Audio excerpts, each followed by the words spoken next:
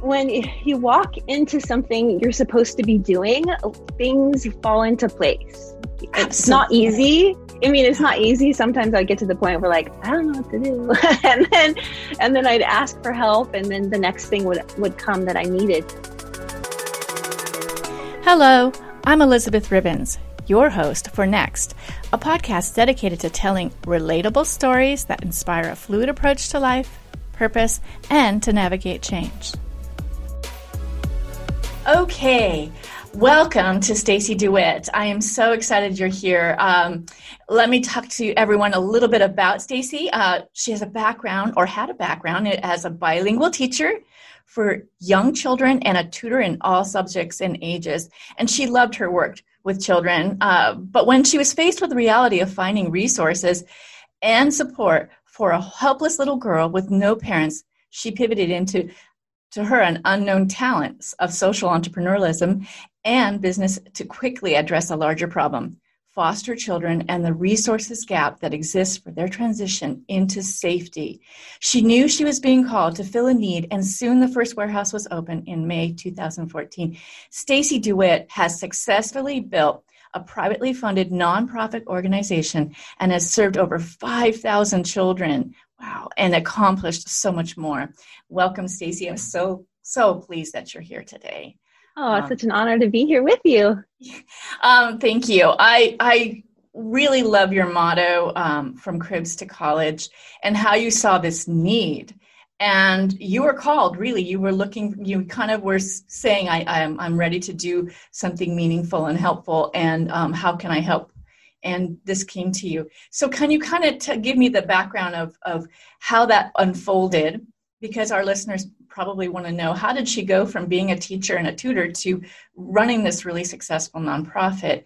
And I really would love some stories too about the lives that you impact, because I know personally, it's really meaningful, really powerful. So I'd love to let you go ahead and start with how it began. Yeah. So I've always had a love for children, and Spanish is my second language. So I was always drawn to that population. Mm-hmm. And oftentimes at the school where I was teaching, I would end up with the kids that have the least resources.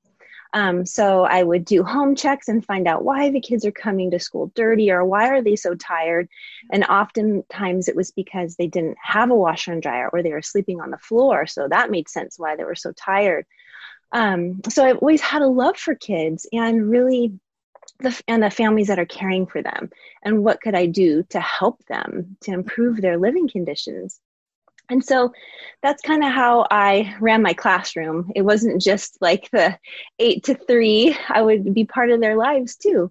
And my husband and I also really love adoption. So we had our 2 biological boys, and then we always were drawn to adoption. So we adopted our daughter when she was 9 months old. She was in the heart of Guatemala City in a little orphanage.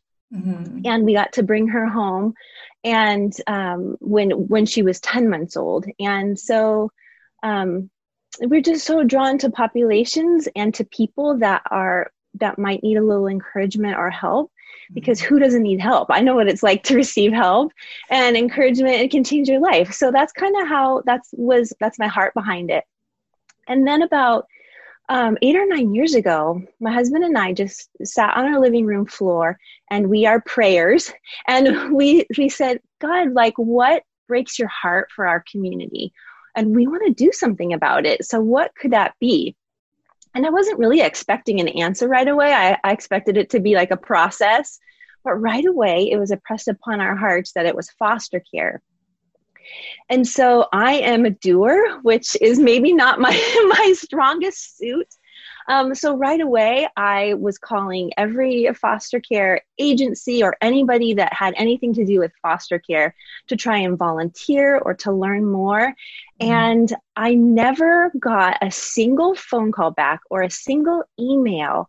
And I just couldn't understand why. But as I look back, it all makes sense, because we were about to embark on a journey that had never been done in our community, a new thing. And so during that time of trying to figure out what it could be in foster care that we could help, we met with our friend. I met with like 4 friends. Every Tuesday we went to Stonehouse and we got coffee.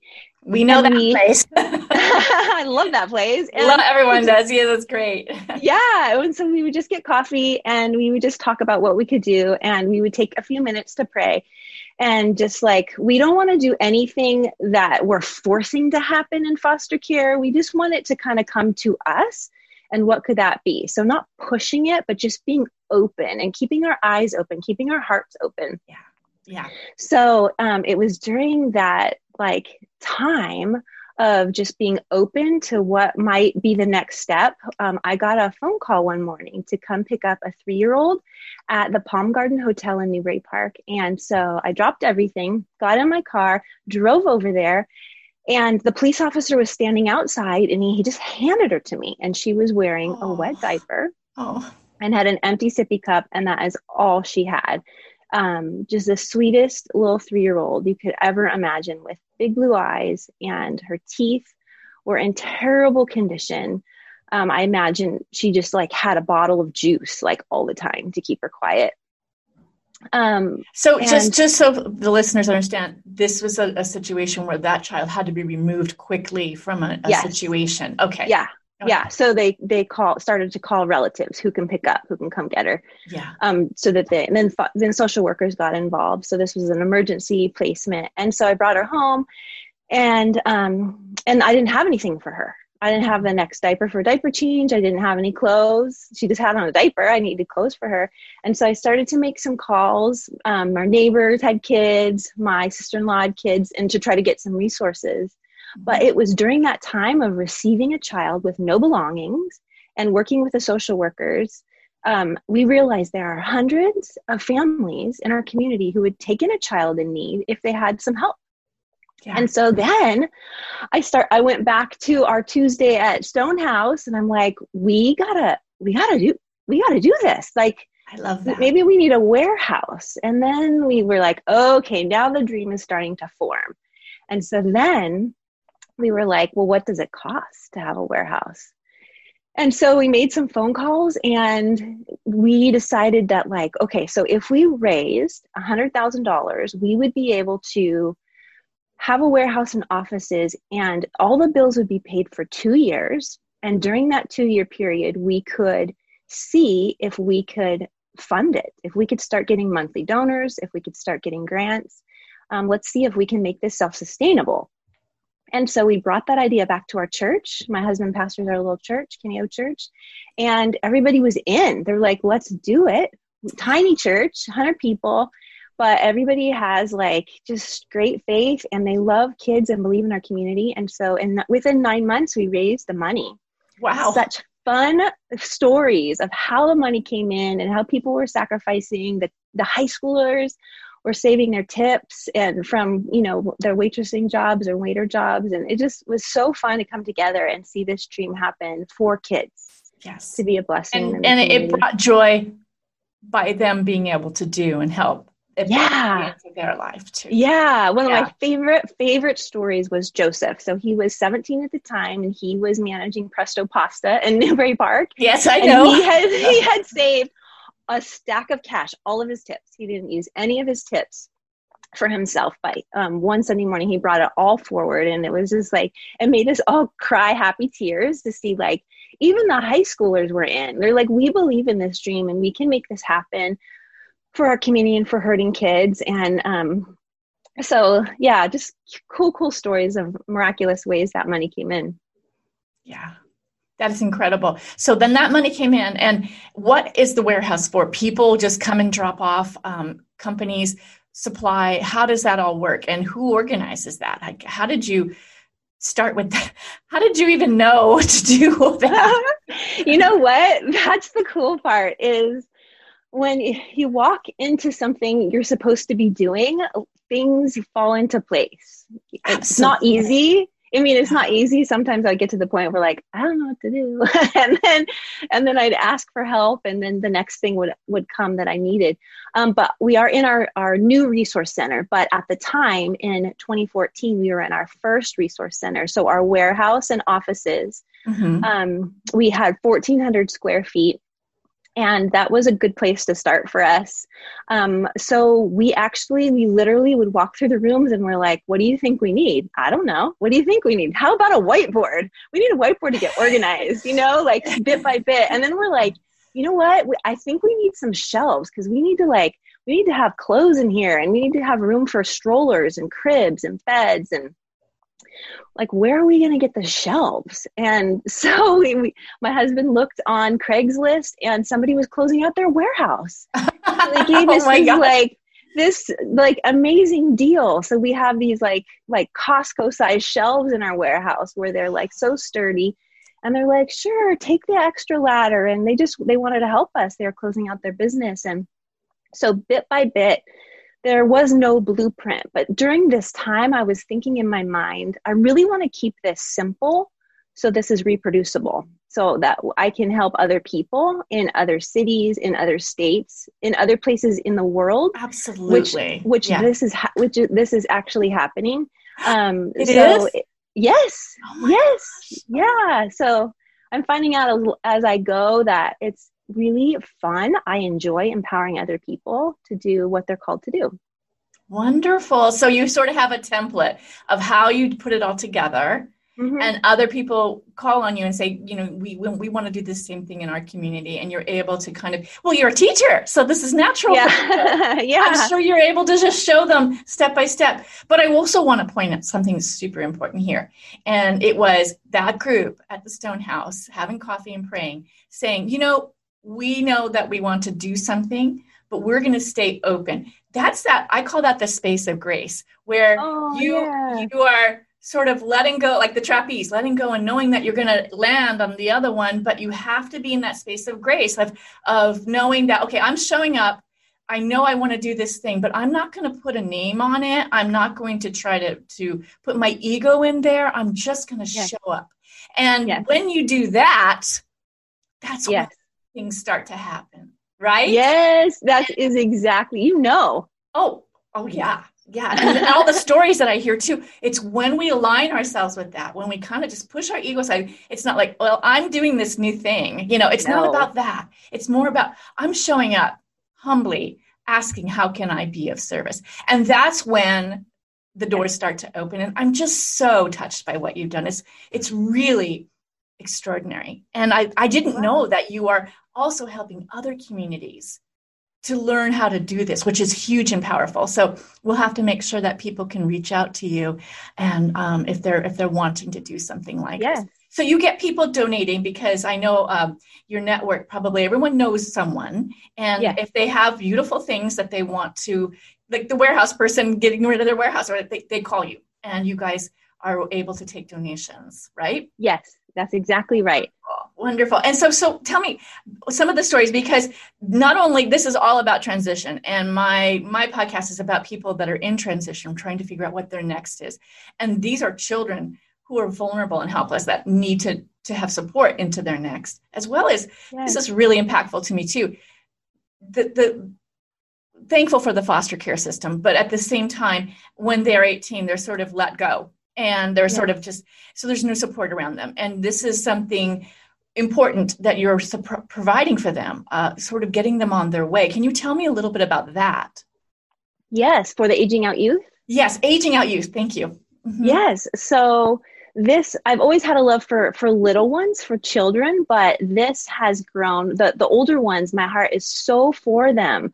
I didn't even know how much I would care about them and their transition to independence. And there are so many practical ways to help them.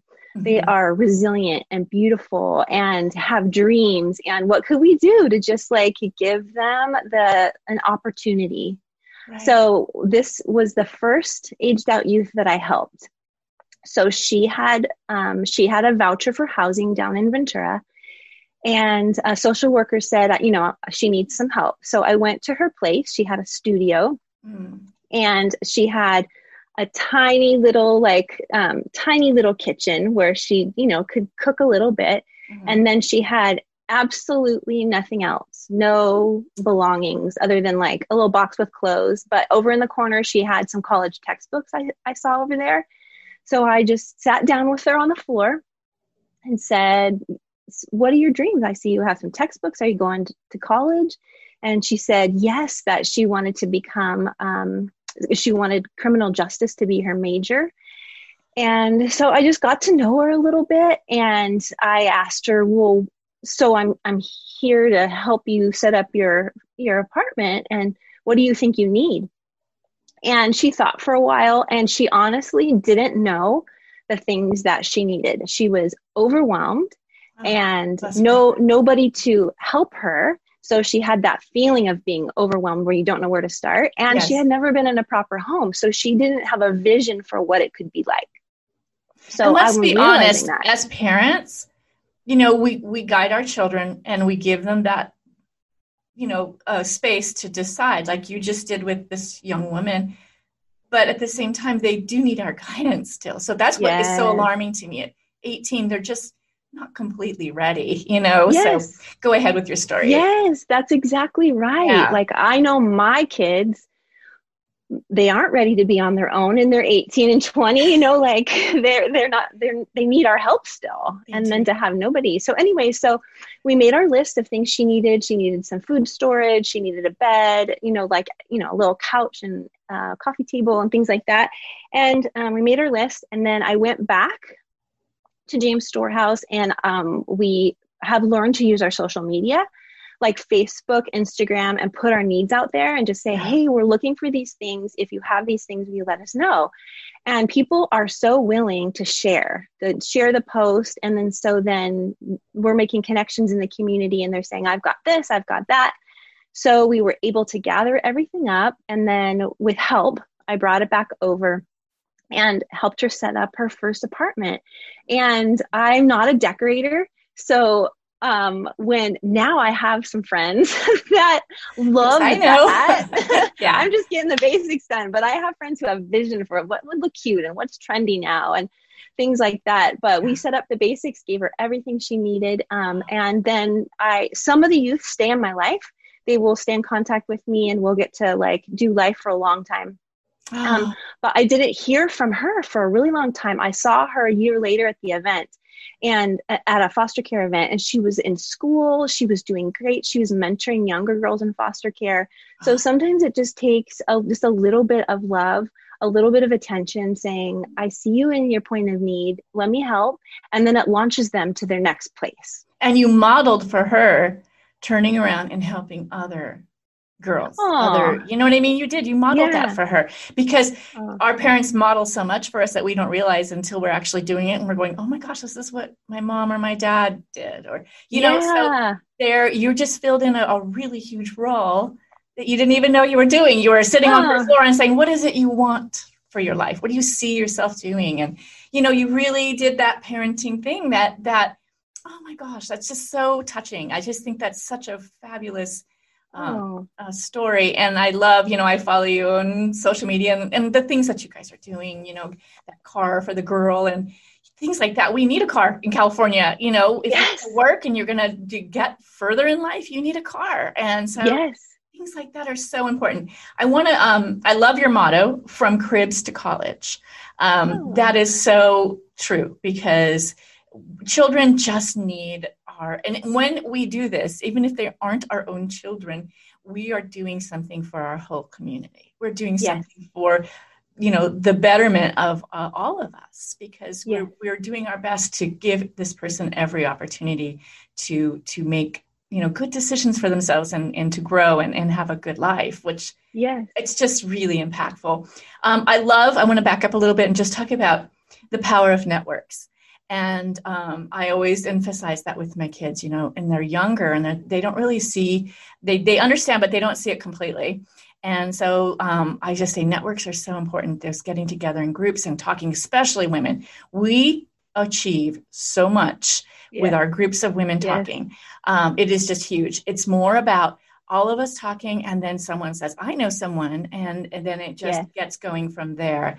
So I just love all of that. And I wanted to kind of get this wrapped up and just ask you, for the listeners, you're teaching people how to do this so they know that they can reach out to you and find out how to become a social entrepreneur for what you're doing. You used your network, but you just said out loud, I need help with this. And then someone knew someone that could help you get all the legal things done for a social entrepreneur and a nonprofit, because a lot of people will get stuck on the whole, how do we start? I don't know where to begin. Just like that girl sitting in her, but we're wanting to do things and we're not sure how we begin. And a lot of times it's our network. It's that group of women that we sit and talk with, and someone knows someone, and we get these little things done one step at a time. And it's called James Storehouse, and it's in Newbury Park. I also want to say that because if anyone wants to donate or ask if there's help needed or anything like that, they can contact you, right? Yes. Yeah. My email is Stacy, STACY, at jamesstorehouse.org. And there's that double S in there where James and Storehouse meet. Good. So make sure it has the two S's in there, Stacy at jamesstorehouse.org. Beautiful. And then also you're on Facebook. Yes. As James Storehouse, right? Yes. Yes. And then I see you on LinkedIn. Yes. Is it Stacy or is it James Storehouse? Is it Stacy DeWitt? Yeah, Stacy DeWitt. I have both, but I'm more connected with my personal LinkedIn. Yeah. Yeah. And then those are your social media platforms that you use, because then they can go and see what the great work that you're doing and follow you and be able to continue. If you ever say a shout out to this, we need that, they can maybe help in that way too. Yeah. Right? Also on Instagram and Twitter. Oh, wonderful. On Instagram too. Okay, great. Well, you know what, Stacy, I'm just so touched by the work that you're doing and how many people you have helped and your team. And I mean, you have a lot to share. Like, you built out a team too that are helping you, and they came along, and I'm sure your network helped you with that. But I just can't emphasize enough the power of community and of faith, and just being willing to know that if you want to do something, you can put it out there and it'll happen for you. So thank you again. And I wish you the best of luck going into these holidays. I'm sure there's going to be lots of needs, and God bless you for what you do. Wonderful. Thank you. Okay. Thank you. It's a joy. All right. You're welcome. Thank you again for listening. You can find links to any mentioned resources, mine and my guest social media, and more, all in the show notes at elizabethribbons.com. That's ribbons with one B. Enjoying the show? Please leave us a review on Apple Podcasts and share this episode with a friend or coworker. Reviews and word of mouth is still the #1 way to learn about new podcasts, so I appreciate it. Until next time.